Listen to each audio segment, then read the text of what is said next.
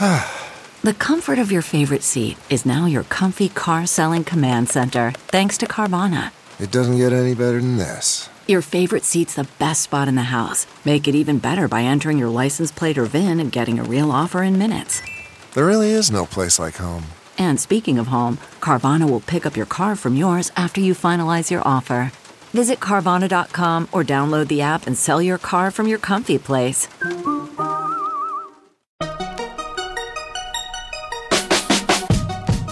Welcome to the Tech Meme Ride Home for Monday, September 3rd, 2019. I'm Brian McCullough. Today, Samsung is going to take another crack at foldable phones, this time with a different design. Sleep tracking is coming to the Apple Watch. Firefox 69 locks down basically everything. And a deep dive into the whole Ring, doorbell, and neighborhood app controversy. Here's what you missed today in the world of tech.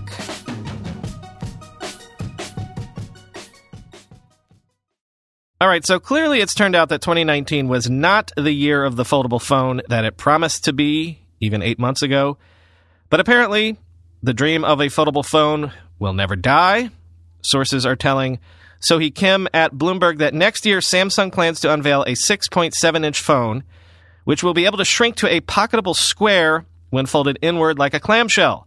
The phone is being developed with designer Tom Brown to give it more luxury appeal. Quote, "The new foldable phone will have a hole-punch selfie camera at the top of the inner display, just as on the recently released Samsung Galaxy Note 10, according to one person familiar with the device. On the outside, it will have two cameras that face the rear when the phone is open or the front when it's flipped closed. I'm intrigued to see if a manufacturer can deliver a clamshell design that takes the current smartphone footprint and lets you fold it in half like a wallet, in a similar manner to mobile phones of yesterday, such as the iconic Motorola Razr," said Ben Wood, an analyst with CCS Insight. "That's what the world is probably waiting for," end quote. Well, see, we kind of don't know that yet, if the world is really waiting for the return of the clamshell, because foldable phones themselves haven't made it to market in enough volume yet to see if the very concept of folding is something people even want, full stop. Even if it ever does sell well, the Galaxy Fold has been an unmitigated disaster as the first introduction of this technology. Might have even killed any ardor for the technology, but maybe lessons have been learned. Quoting Bloomberg again, "One key advantage that next year's 6.7-inch foldable will have over the Fold is that its shape, when open, will be basically that of a smartphone, so it will run Android phone apps in their native state. The Galaxy Fold opens into a squarer aspect ratio and a larger screen, so it demands that apps be customized or adapted to best make use of its full dimensions. Samsung is testing the use of ultra-thin glass for the inner display of its next foldable, which would measure in at only 3% the thickness of the glass conventionally used to protect smartphone displays. At the same time, the company will want to ensure the durability of its foldable devices and avoid any repeat of the Galaxy Fold debacle," end quote. This is sort of something you knew was coming. You might recall that Apple acquired Bedit, the manufacturer of the Bedit sleep monitor product, but it's a scoop nonetheless from Guillermo Rambo. According to sources, the Apple Watch is going to get sleep tracking and sleep monitoring features. The new features apparently won't even require any extra hardware to work, and, quote, "The new feature could be announced as early as next week, when the company is expected to announce the next-generation iPhones and possibly a revised Apple Watch with titanium and ceramic options. The new feature, codenamed Burrito internally and called Time in Bed Tracking, will allow users to choose to wear Apple Watch to bed. If the user has more than one Apple Watch, they can pick one to be their designated bedtime watch. While asleep, the Apple Watch will track the user's quality of sleep using its multiple sensors and inputs, including the person's movement, heart rate, and noises. Data about the user's quality of sleep will be made available to the Health app and a new sleep app for the Apple Watch. One of the issues with wearing an Apple Watch during sleep is that many users choose to charge their Apple Watch at night. Apple thought about this and developed a feature that will remind users to charge their watch beforehand so they can get through the night," end quote. That sort of sounds like a Tesla-style smart charging system. And yeah, I know, I heard that part about having multiple Apple Watches too, but before you roll your eyes, you Apple haters, I do have to say the quick charging ability of the watch has greatly improved in recent generations. If I forget to charge my watch overnight, a quick 20 minutes on the charger while I shower and dress is usually more than enough to top up for a day of use. And I also do like this bit. If you do wear the watch overnight, if you wake up and start your day before the alarm is scheduled to go off, it will automatically turn off the alarm. Also, something that I use, alarms only on the watch, with the phone only as an alarm backup. No word on if this will be a whole new model of the Apple Watch, or if these features will just be a software update sort of thing. But earlier in the piece, these sources suggested that, again, there would be no new hardware required to make this happen.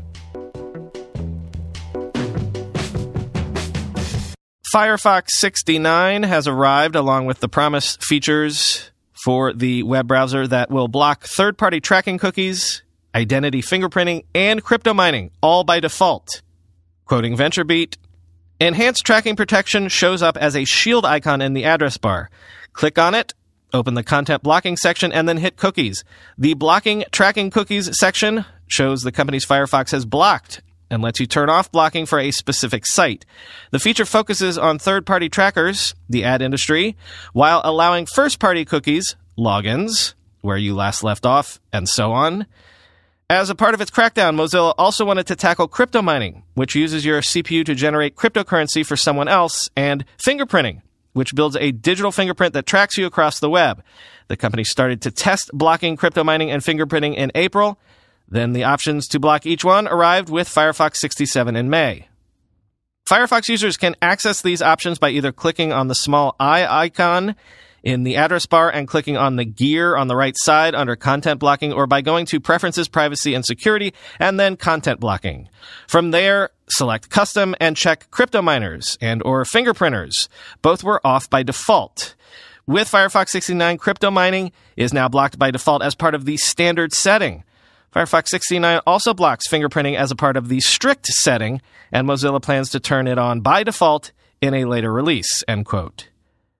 So good news, but Mac users, you've been complaining for a while now that Firefox has been a power hog, straining resources and draining batteries. Well, potential good news there too, assuming you can wait until Firefox 70, quoting ZDNet. According to Mozilla engineer Henrik Skupin, Firefox devs have finally made a breakthrough and believe they fixed Firefox's power consumption on Mac OS. Skupin said that a current fix for the battery drain issue has been deployed on Firefox nightly, where it managed to reduce power usage by 3 times. According to Firefox statistics, nearly 7% of Firefox's 100 million monthly active users are running a Mac OS version. Not all may be running on MacBooks, but those who are will most likely be interested in giving Firefox another go in the coming months, knowing the browser won't eat away at their battery at a much faster pace than Chrome or Safari, end quote.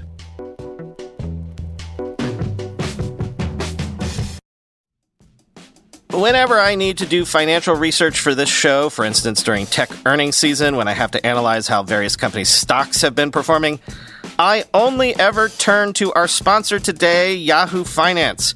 For more than 25 years, Yahoo Finance has been the brand behind every great investor. Whether you're a seasoned investor or are looking for that extra guidance, Yahoo Finance gives you all the tools and data you need in one place. They are the #1 finance destination, producing a holistic look at the financial news cycle, including breaking news, original editorial perspectives, analyst ratings, independent research, customizable charts, and so much more. Securely link your brokerage accounts for a unified view of your wealth, including 401k and other investments. A comprehensive perspective is what sets apart great investors, and it's how Yahoo Finance ensures you have the insights to look at your wealth in its entirety. With a community of over 90 million users each month, their real strength is helping you on your way to financial success. For comprehensive financial news and analysis, visit the brand behind every great investor, yahoofinance.com, the #1 financial destination, yahoofinance.com. That's yahoofinance.com. When you go through airport security, there's one line where the TSA agent checks your ID and another line where a machine scans your bag. The same thing happens in enterprise security, but instead of passengers and luggage, it's end users and their devices. These days, most companies are pretty good at the first part of the equation, where they check user identity. but user devices can roll right through authentication without getting inspected at all. In fact, 47% of companies allow unmanaged, untrusted devices to access their data. That means an employee can log in from a laptop that has its firewall turned off and hasn't been updated in 6 months. Or worse, that laptop might belong to a bad actor using employee credentials. Collide finally solves the device trust problem. Collide ensures that no device can log into your Okta-protected apps unless it passes your security checks. Plus, you can use Collide on devices without MDM, like your Linux fleet, contractor devices, and every BYOD phone and laptop in your company. Visit collide.com/ride to watch a demo and see how it all works. That's KOLIDE.com/ride, collide.com/ride. We've mentioned it a couple of times, but Amazon's Ring video doorbell product is controversial. Civil libertarians are concerned about Ring's tight partnership with local law enforcement. Security watchdogs caught Ring storing video data unencrypted. And I'm not the only one that finds Ring's marketing practices gross. In short, they buy geographically targeted posts on social media using imagery from nearby rings to drum up concerns about crime in your neighborhood. Basically, Ring seems to be dealing in fear and paranoia with the Ring doorbell as the obvious solution. Call it paranoia as a service. So what is the fine-grained truth about what is going on with Ring? Well, the Wirecutter has a review up about the accompanying Neighbors app, Ring's Neighborhood Watch feature that serves as kind of a shorthand for assessing the pluses and minuses of Ring and Neighbors. In short, according to Wirecutter, using Neighbors is great if you're concerned about crime in your locality, but what maybe you should be worried about more is Neighbors' privacy policy. Their headline is literally, Ring Neighbors is the best and worst neighborhood watch app. In short, Neighbors is an app that alerts you to crime in a radius of 5 miles around your home once you have Ring installed. You can use Neighbors with the Ring doorbells, cameras, alarm system, even smart lights. Posts that you make to the Neighbors app remain anonymous, and the idea is only to post about crimes, safety, suspicious activity, lost pets, that sort of thing. But, quoting from Wirecutter, even though Ring claims that Neighbors is an opt-in program, in reality, you automatically enroll when you use the Ring app, and you have to use the app to install or use a Ring device such as a doorbell camera, a security system, or even a pathway light. And although you could simply refrain from posting to Neighbors and turn off all of its notifications, you still have no way to completely separate yourself from it. You can't delete it from the app or hide the icon on the app's homepage. Another concern is that Amazon is a private company leveraging the influence of municipal authorities to market its products. As several outlets have reported, Amazon has supplied a number of police departments around the country with free Ring cameras, with the intent that police would distribute them to local residents, and presumably with the hope that those residents would buy more Ring devices or that their neighbors would. While some police departments have opted not to partake in this scheme, others have hosted Ring giveaways, some of which mandate downloading the Neighbors app in order to participate, end quote. Wirecutter does say that no one, not Ring, or any police department is allowed to access your Ring videos or personal information unless you choose to share them. The police, however, can request your identity and videos via the Neighbors app, which identifies the request as coming from law enforcement. So Wirecutter is attempting to tamp down on some of the more out there rumors that police can just access your Ring feed at any time. They apparently still cannot without a warrant. But the review does conclude this way, quote, although Ring currently doesn't offer facial recognition technology, there's been buzz indicating that it's in the works. And it's clearly mentioned in the Ring privacy policy. And Amazon filed a patent noting that this tech could serve, quote, to determine whether the video contains a known criminal, convicted felon, sex offender, person on the most wanted list, etc., or a suspicious person, end quote. And that the information could go directly to police. Notably, some Nest cameras already offer facial recognition, end quote. So, you've got a choice to make. Is helping to build the Panopticon worth it? If you're gambling that the Panopticon will always only benefit you. finally today, I was 21 when I founded my first company, still in college. Today I'm 41, and as I've told you, I'm going to try my luck at the rodeo for the fourth time in my life with Ride Home Media. So, I like this sort of data. It's right up my alley. A study of the fastest growing startups established from 2007 to 2014 finds that middle age is in fact the typical starting point for the founders of the most successful tech companies. Quote, the researchers looked at startups established between 2007 and 2014 and analyzed the top 0.1%, defined as those with the fastest growth in employment and sales. The average age of those companies' founders was 45. Previous studies had documented that owners of small businesses tended to be in their late 30s and 40s, but most small businesses stay fairly small. Restaurants, dry cleaners, retail stores, and the like. They are important, but they aren't central to innovation in the economy. The new study was able to zero in on high-flying startups by bringing together anonymized data collected by different agencies within the federal government. The government matched sales and employment data for startups collected by the Census Bureau with information on the founders extracted from Internal Revenue Service filings. After stripping identifying information, the government provided the researchers with a data set including 2.7 million business founders. The researchers calculated that the founders' average age was 42. And for the founders of the 0.1% fastest growing firms, the average age was 45. Firms that were successful enough to have an initial public offering or be acquired by a larger company showed the same pattern. Their founders were generally middle-aged, end quote. The study says that while young people are often more apt to be risk-taking, thus more likely to create breakthrough or disruptive ideas, the study did mirror findings in other fields. Yes, Albert Einstein did his breakthrough work at age 26, but a study of Nobel laureates in physics found that the average age of the physicists when they did the work that would eventually win them their Nobel Prizes was actually 37. Nobel breakthroughs in medicine arrive, on average, at age 40. The piece ends this way, quote, a lot of innovation in business benefits from experience. Youth has its triumphs, but some roads to success are lengthy. They require age and staying power, end quote.